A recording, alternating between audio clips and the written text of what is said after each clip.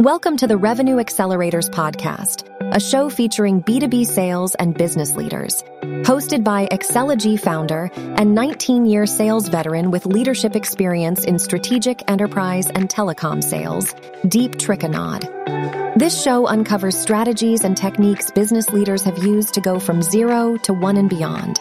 If you enjoy this content, please subscribe, rate, and review the show to help us reach more people.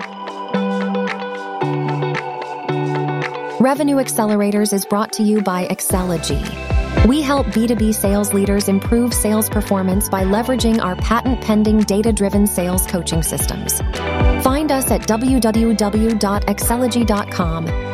Enjoy today's episode. Hey everyone, thank you guys for joining another episode of Revenue Accelerators. Today I'm with Aaron Edell from GrayMeta. And Aaron, can you give a quick intro of yourself? Yeah, hi. Really happy to be here. I'm Aaron Edell, as you mentioned. I have worked at various companies throughout my career. I actually started life as a film and television maker, if you will, and got into tech and have kind of had a very interesting and strange, past 15 years, I would say, that happy to talk about. I noticed actually during my LinkedIn stalking of you, you mentioned that your past, you have a BA from Hampshire. Yes. In pre-med and video.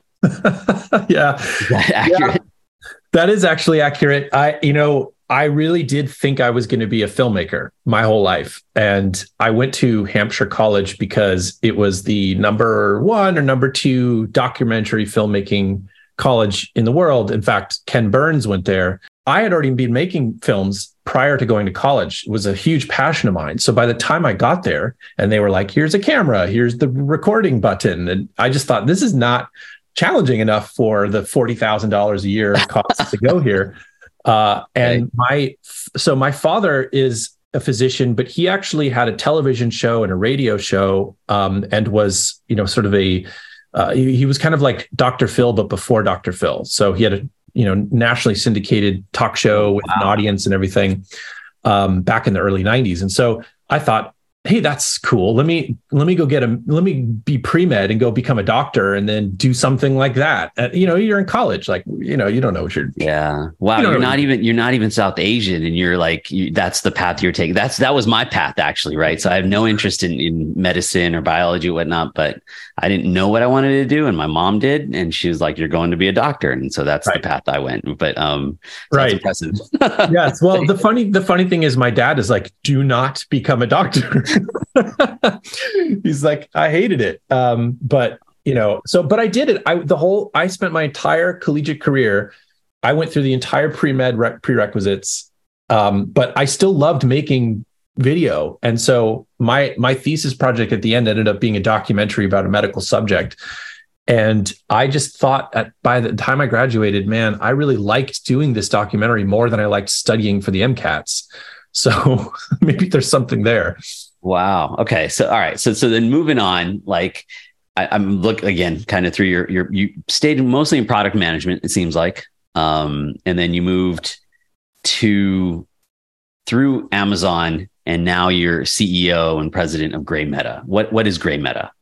So GrayMeta is a company whose customers are primarily in the media and entertainment industry. So, there's a connection. And it has 3 core products. One of them is a solution that migrates video cassette tapes, audiovisual material on magnetic tape to digital formats. And that sounds kind of esoteric, but it turns out that there's perhaps even 1 billion hours of valuable content still on tape. And that includes, the Library of Congress for the United States, equivalent for Canada, the equivalent for all the countries. And then, of course, you have all of these network broadcasters and have, in some cases, millions of tapes still. So that turned out to be a really interesting business. Also, side note, that originated with a startup that was my first job in tech as I shifted from filmmaking into tech. So we could talk about that later. But eventually that technology got merged into GrayMeta. GrayMeta also has some great tech for QC and review and approval, and does some kind of magical things like you can in the broadcast world, you're not downloading MOVs and playing MP4s, with VLC. You have these files that are sometimes huge, multiple terabytes, that contain like 10,000 versions of the movie and 15,000 audio files, because that's how many different languages and weird versions there are. And it just gets out of hand. So we have software that lets you play it back, review it, sync it. You can simulate HDR on your monitor. You can do it right off the cloud. You can put it on a beefy box in your environment and like control broadcast quality monitors. And then our kind of really exciting core product that applies everywhere it's called Curio, but basically it's a data platform that you just tell it where all your files are, and it uses machine learning to go through them and pull out all of this information and metadata about it, and then make it searchable. So if you wanted to say, hey, last season I sold some sponsorship to Nike, I want to know for how much time did the Nike logo appear on screen, and what were the key celebrities or key athletes that it appeared next to, right? Bam, you can do that in a second. Or, hey, I just migrated this 1.5 million hours of archival content from my news programs from the last 50 years.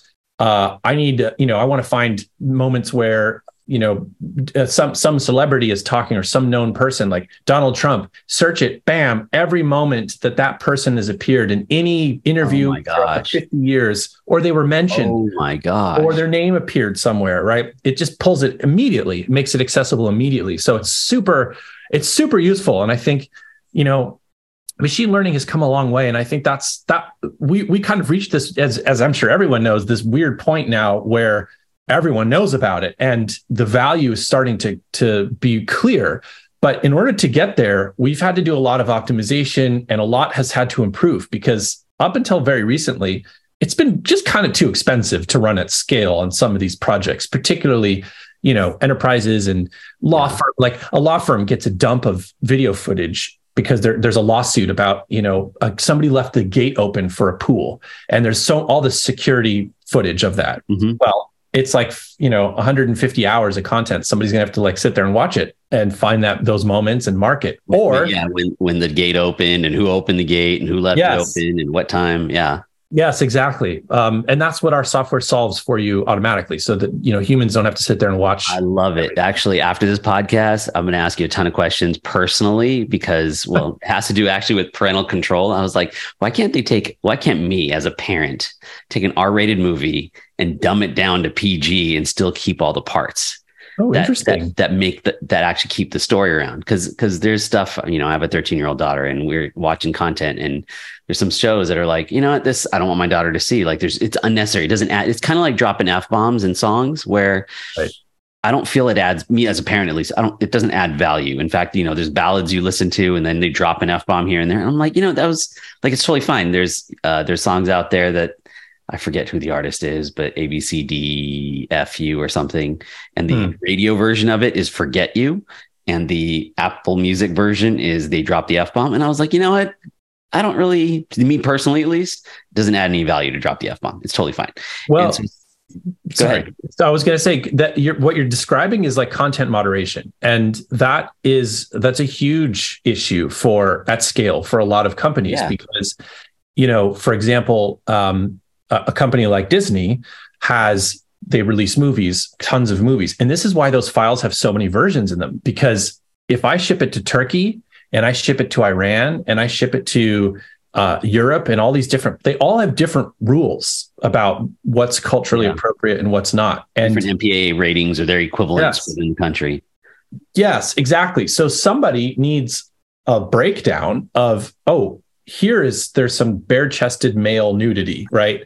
Yes. Which might be inappropriate for certain places. Or here are the words that are, we actually have we have this concept called insights, where you can give it a list of words that are inappropriate, and it'll just every day, anytime new content, it'll flag it so you can see, this is where those words were said. So it'd be awesome if there was like a dial, right? Where some parents are okay with the F-bomb, and other parents, depending on the age of your child, like for me personally, I realized that my daughter hears the F-bomb more at school as a middle schooler than I'd originally imagined. And so now I kind of let it go. It's no big deal, but I would fast forward through a bunch of stuff. If there's a song playing on Apple Music that it's explicit, I would like skip that song. There was a time where I would do that. And now I don't do that anymore.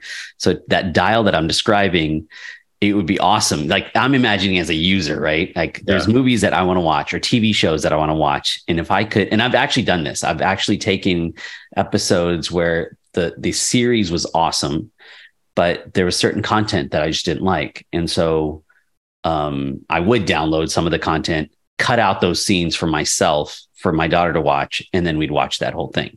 Oh, interesting. Right? But if there is a way to actually just do that programmatically and have your system or something similar to just do that for me, oh my gosh, it'd be heavenly.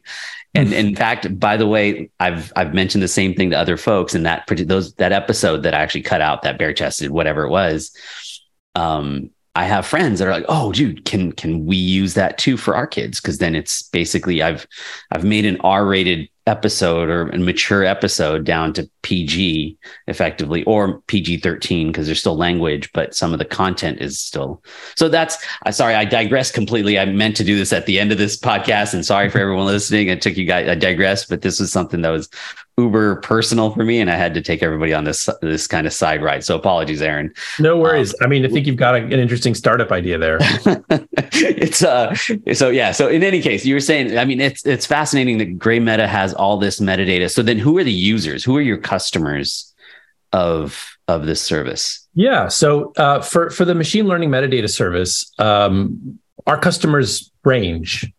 Because the application really is very special for media content and video content, but it works for PDF files and Word documents just as well. In fact, if you think about PDF documents, sometimes they're text, right? The characters themselves are in the document, but a lot of times they're not. They're scanned or it's OCR, they're images. Yes. So we run OCR. We process all the images, tell you what they are, and basically make it all searchable. So if you think about, so our media and entertainment customers are customers that, for example, are production houses, right? Where they produce shows for larger networks, and they have been doing this for years.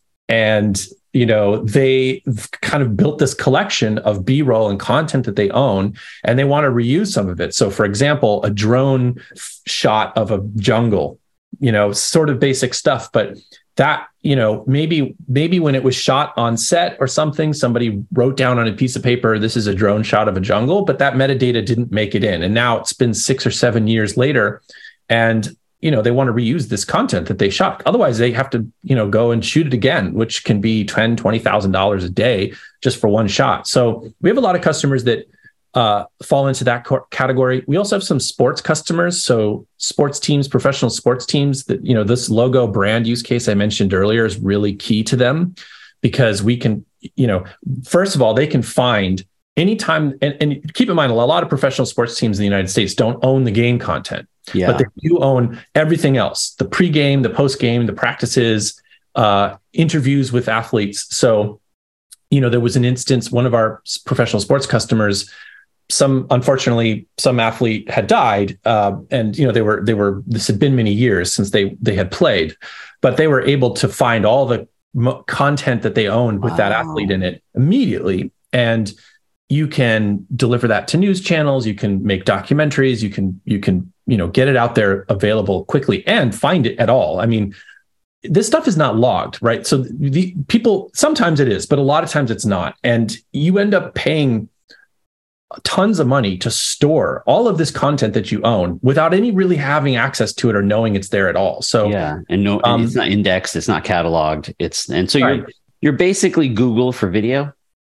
Yeah, well, that is probably the primary use case is Google for video, and I would say, given how frustrated I've gotten recently with Google searching, it's kind of more like, I don't know. I don't want to say it's ChatGPT for video because it's not there yet, but it is essentially closer to ChatGPT than it is Google. It is, because you can search for stuff that's in the video, even contextual things.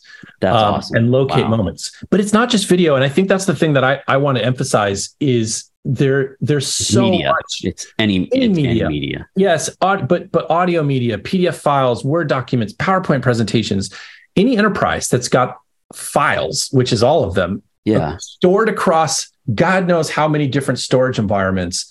I mean, you have use cases where, let's say you just want to make sure nobody has any social security numbers in a file somewhere, right? That's solvable. You want to make sure that you can find a bank account number. You're looking for records of a purchase order. I mean, there's all these use cases just go on and on and on. I think media is the most fun and exciting, and it's also the thing that probably is. There's just not that much other tech out there that solves this for video like we do. But with it comes a concept that you can expand to any file-based data at rest world.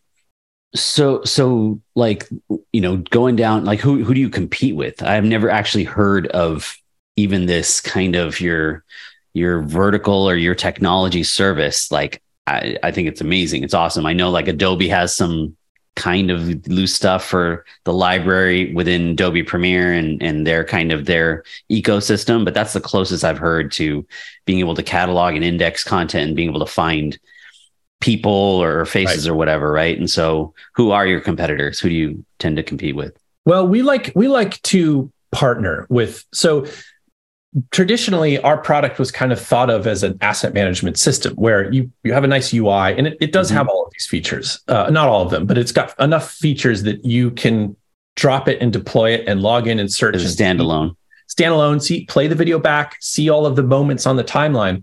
But I think what's also interesting is that we partner with the vendors that actually do that for a living. So asset management, digital asset management companies that want to use machine learning to enhance the metadata, because without machine learning, it's either not there or some human has to enter it. So instead, they use us as like a little engine behind the scenes. They give us a file, we give them back unbelievable amounts of metadata.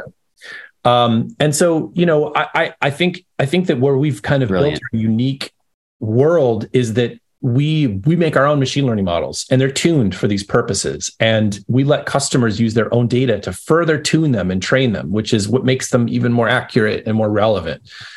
And that's kind of where we kind of built our defensive moat. And we can run on premises. We can run in your cloud. I mean, it can run anywhere. And I think that's also critical too, is being able to go where customers store their data and not. So in that sense, it's like they basically have an API. They basically post data to you and then you process it and you spit back the metadata to them, or like, how do they interact with your system, your service, whether it's on-prem or in the cloud? Yeah, that's one way to do it, is through the API.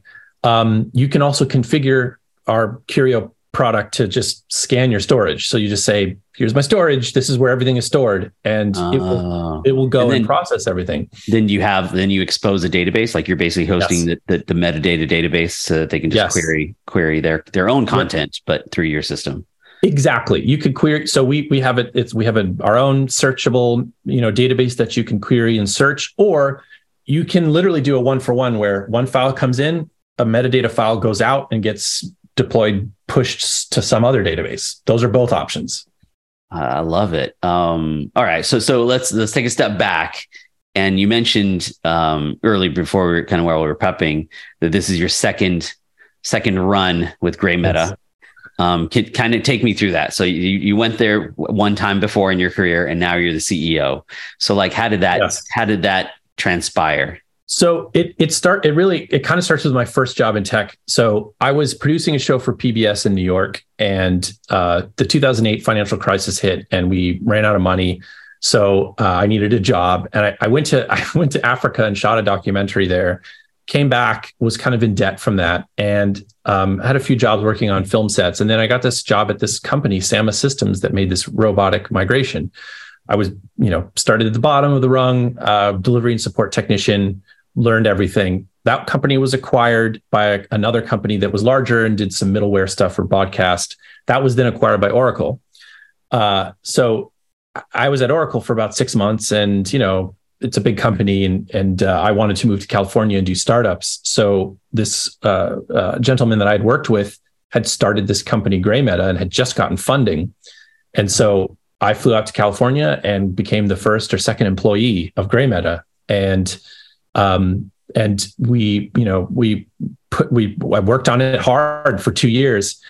About 2 years, you kind of reassess and think, all right, where am I? What have I accomplished? And I just had this opportunity to start my own startup from scratch with some friends. And so we did that. And that was a machine learning startup too, where we made machine learning models in Docker containers, which basically it's similar to kind of what I've been talking about. But at the time, the only machine learning really available was as a service from big cloud providers. And it was just very expensive and folks didn't want to send their content up to a public endpoint. So we made models that you could deploy locally. We lasted 9 months before we got acquired. I mean, this was like the first machine learning ramp up of interest in the world. So that went well. And then I went to AWS and kind of just left media and entertainment, left AI, ML behind, and I built a business there to help customers optimize their AWS spend. And that was immensely successful. We helped so many customers save millions and millions and tens of millions of dollars. And then the board of GrayMeta called me and said in February and said, hey, do you want to come back and be CEO? And I guess that's the question you don't say no to. That was so this February, just a few, like 6 months ago, roughly. Yep. That's right. Yes. Well, congratulations. That's awesome. Thank you. And so what's been the difference since your last stint at GrayMeta and being CEO? It feels very different. It's first of all, GrayMeta is all new people. There's a few people who were there the whole time, but we're focused, we're lean. Everyone's very determined to, work towards the same goal. And, but I think for me personally, it just kind of lets me, it just lets me do what I really think GrayMeta should do and focus the company. Now, I could be right, I could be wrong about the direction, but I think it's much easier personally for me to be able to be the one who can drive that rather than, be in a situation where you disagree and clash. But I'm still learning. I mean, being a CEO, I had done it before with the startup I mentioned, but that was different because we founded it. And like I said, we only lasted 9 months. We were doing, 10 or 20,000 a month in revenue.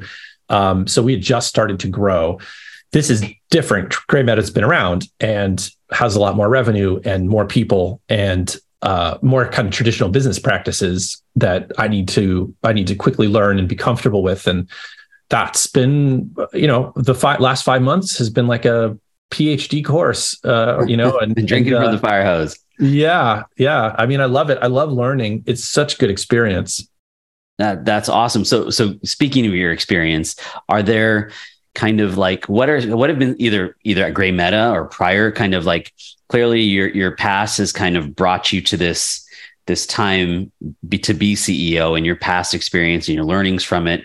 Is there anything that you can share that come to mind around kind of go-to-market sales, things that have helped you in your past that have made you feel, at least at this point in time, I personally believe we're all continuing to learn no matter where we are in our lives. But if taking a snapshot in time, like what has brought you to this point that you feel has helped you be, let's say, the best CEO you can be in August of 2023? Like, yeah, it's such a good question. I mean, I spent a lot of my career in a sales-ish role. So I have always been a technologist and worked in, roles that have been defined as solutions architect or pre-sales engineer, that kind of thing. Mm-hmm. And for me, when I was working at Front Porch Digital, which was a company that acquired Sama back in the day, me and the sales guy would go to a customer and I would stand in front of a whiteboard and diagram out their environment and why our products, where they fit and what value they add. Yep. I mean, that just went so far with customers rather than going in with a PowerPoint presentation and trying to convince them how great our products were. I would diagram it out and architect it there on the spot. And I genuinely was excited about it. I mean, I'm kind of a nerd. So I thought, it was cool when something was moving files around and, totally. Adding efficiency. I just thought that stuff was cool. And robots and things like that, moving tapes. So I think that was very, I think that made a good impact on customers. When I was at Machinebox, I learned from a go-to-market. That's where I really honed my go-to-market skills. That then at AWS, I learned how to scale. But I'll start with Machinebox. So we were building a product that was a developer tool. So when you're building a product that's very technical and is primarily going to be used by developers, you have to go to market for developers. I would talk to the C-suite, I would talk to CEOs, and I would talk to CTOs, and they didn't quite get it. They just didn't get it as quickly as when we would go to developers. So I developed a two-pronged go-to-market strategy. One was geared towards kind of a bottom-up approach, right? So we would give developers, I would write blog posts with code snippets on how to use our machine learning tools to solve some problem. And it was either a problem I'd heard about or maybe just thought about and invented. Actually, what this was one I heard about, for example, was, hey, we're a government contractor and we process passport photos, but sometimes they're upside down. And what do we do? So I thought, okay, interesting. This is a great machine learning use case. So I trained one of our models to detect whether a photo of a face was upside down or not, right? Yeah, yes or no. And then I wrote a little script that flipped them. So you could just run it against all your files. And if it was right side up, it'd skip it. If it was upside down, it flipped it in the digital file and then saved it as a new file. So I wrote that blog post up, included all the code I wrote, and then published it, and it just it exploded. I mean, developers loved it because it was something they could use right away to solve a problem. So we just did that day in and day out. My other prong was to try and get the higher level people, I suppose, that weren't developers to see the value. Side. So I started a newsletter for the company, and it was kind of like a company update newsletter, but I would always include these blog posts and others like, hey, this customer today solved this problem using our products. Here's how. This customer saved this much doing that, right? And just I would ship it off to people who had signed up. We had thousands of people signing up every day, but then I would target kind of specific executives and whatnot. And it's what led us to get acquired, really, was targeting some executives of a company who really wanted that technology. At AWS is where I learned how to scale go-to-market. So, I have to really hand it to, I just loved my time at AWS. I mean, I got exposed to every single possible customer, government, any kind of entity that was using the cloud all over the world. And I was fortunate in that what I was building was something that helped people save money or optimize their spend. So that's, it's a little bit of an easy concept to get in front of people, right? Every AWS customer will want your help. Exactly. And it applies to every customer. There's no vertical market segments or anything like that. Every customer has a bill and every customer wants to understand. You must have been crazy busy at AWS. It was insane. So I would get on with customers and I would walk them through our dashboards. The product we made was a series of dashboards and kind of some backend to help you process your data and help them deploy it right there on the spot. And then I would go back and I eventually grew my team and we would write sales plays and say, okay, so this is how you talk to your customer about Graviton and how Graviton can save you money. Here's how you use the dashboard to look at your own bill and figure out where you need to run Graviton. It's similar to what we did with the Machinebox. Basically, we were giving the FinOps people, FinOps is a term that applies to people whose job it is to help their company save money, or save money is not the most accurate word. It's really optimized, because your bill actually might go up, but that's because your usage is more optimized and your usage is going up and you're making more money. Yeah. But we would give them something of value that they could take and deploy, and it was simple and they could do it. They didn't need anybody else's help necessarily. Sometimes they did, but mostly they didn't, and deliver some value to their higher ups right away. And whenever you can find a go-to-market process that does that, I think you're going to have success.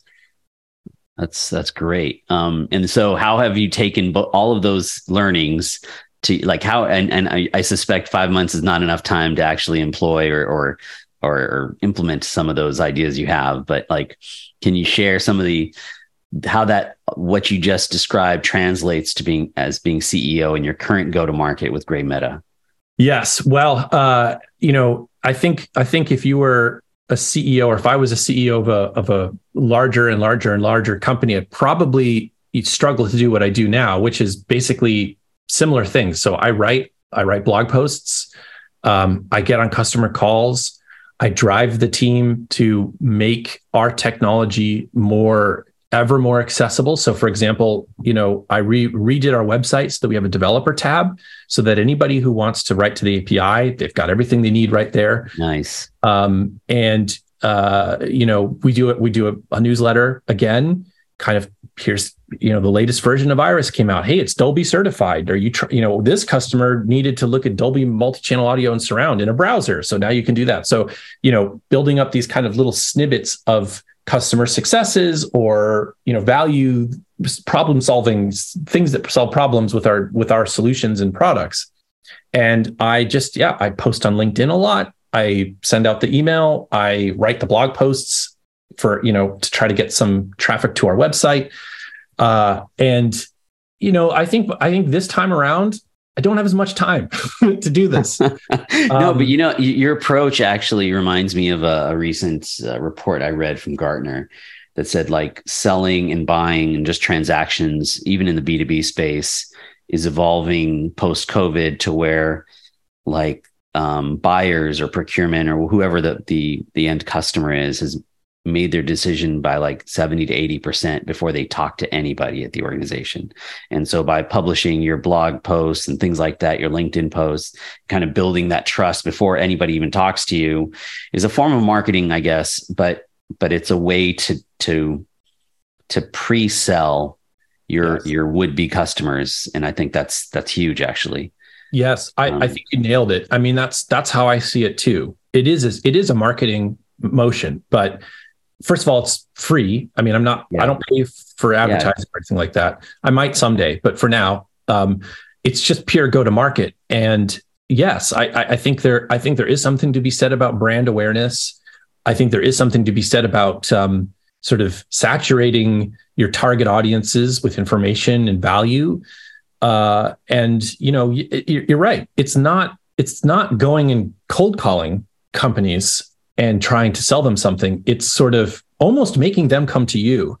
And that, I love that approach. And, it's not going to work for every scenario and every situation, but I think that if your product really truly solves a problem, if the more you can describe that problem for customers and help them connect the dot to why your product solves that problem, the more success you'll have with essentially inbound. And since I started doing this at GrayMeta, our inbound has really exploded.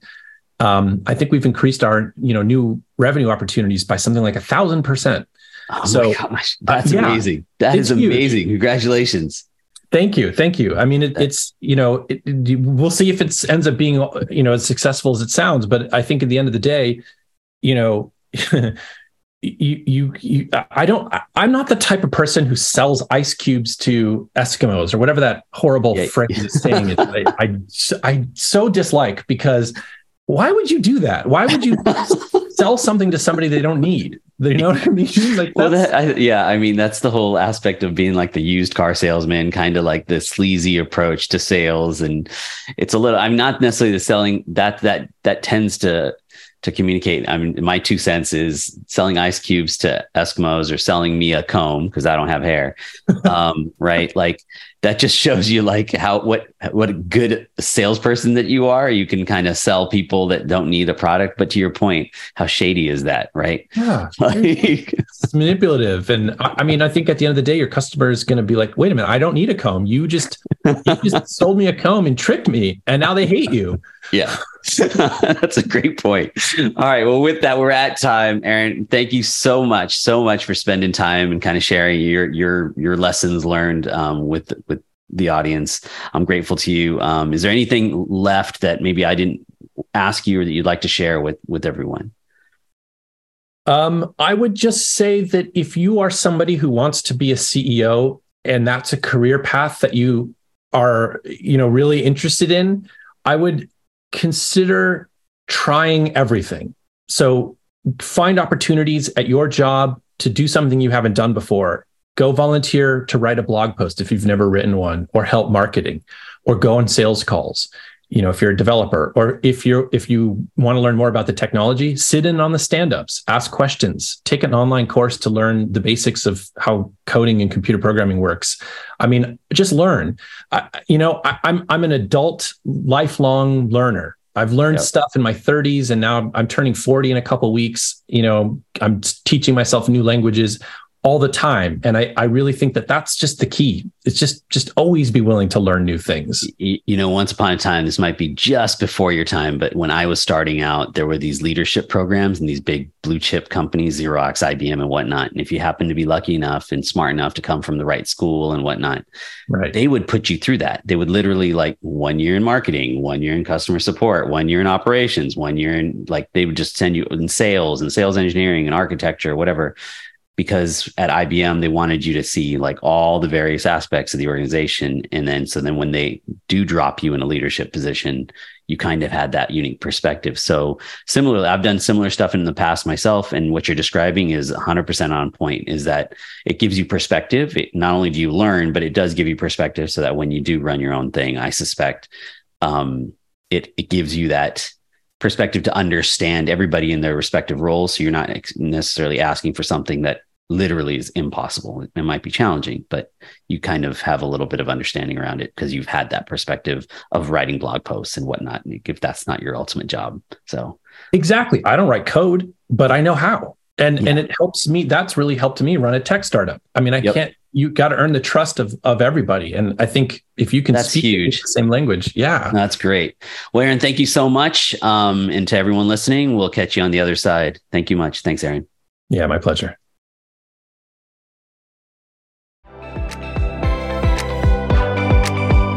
Be sure to check us out at www.excelogy.com.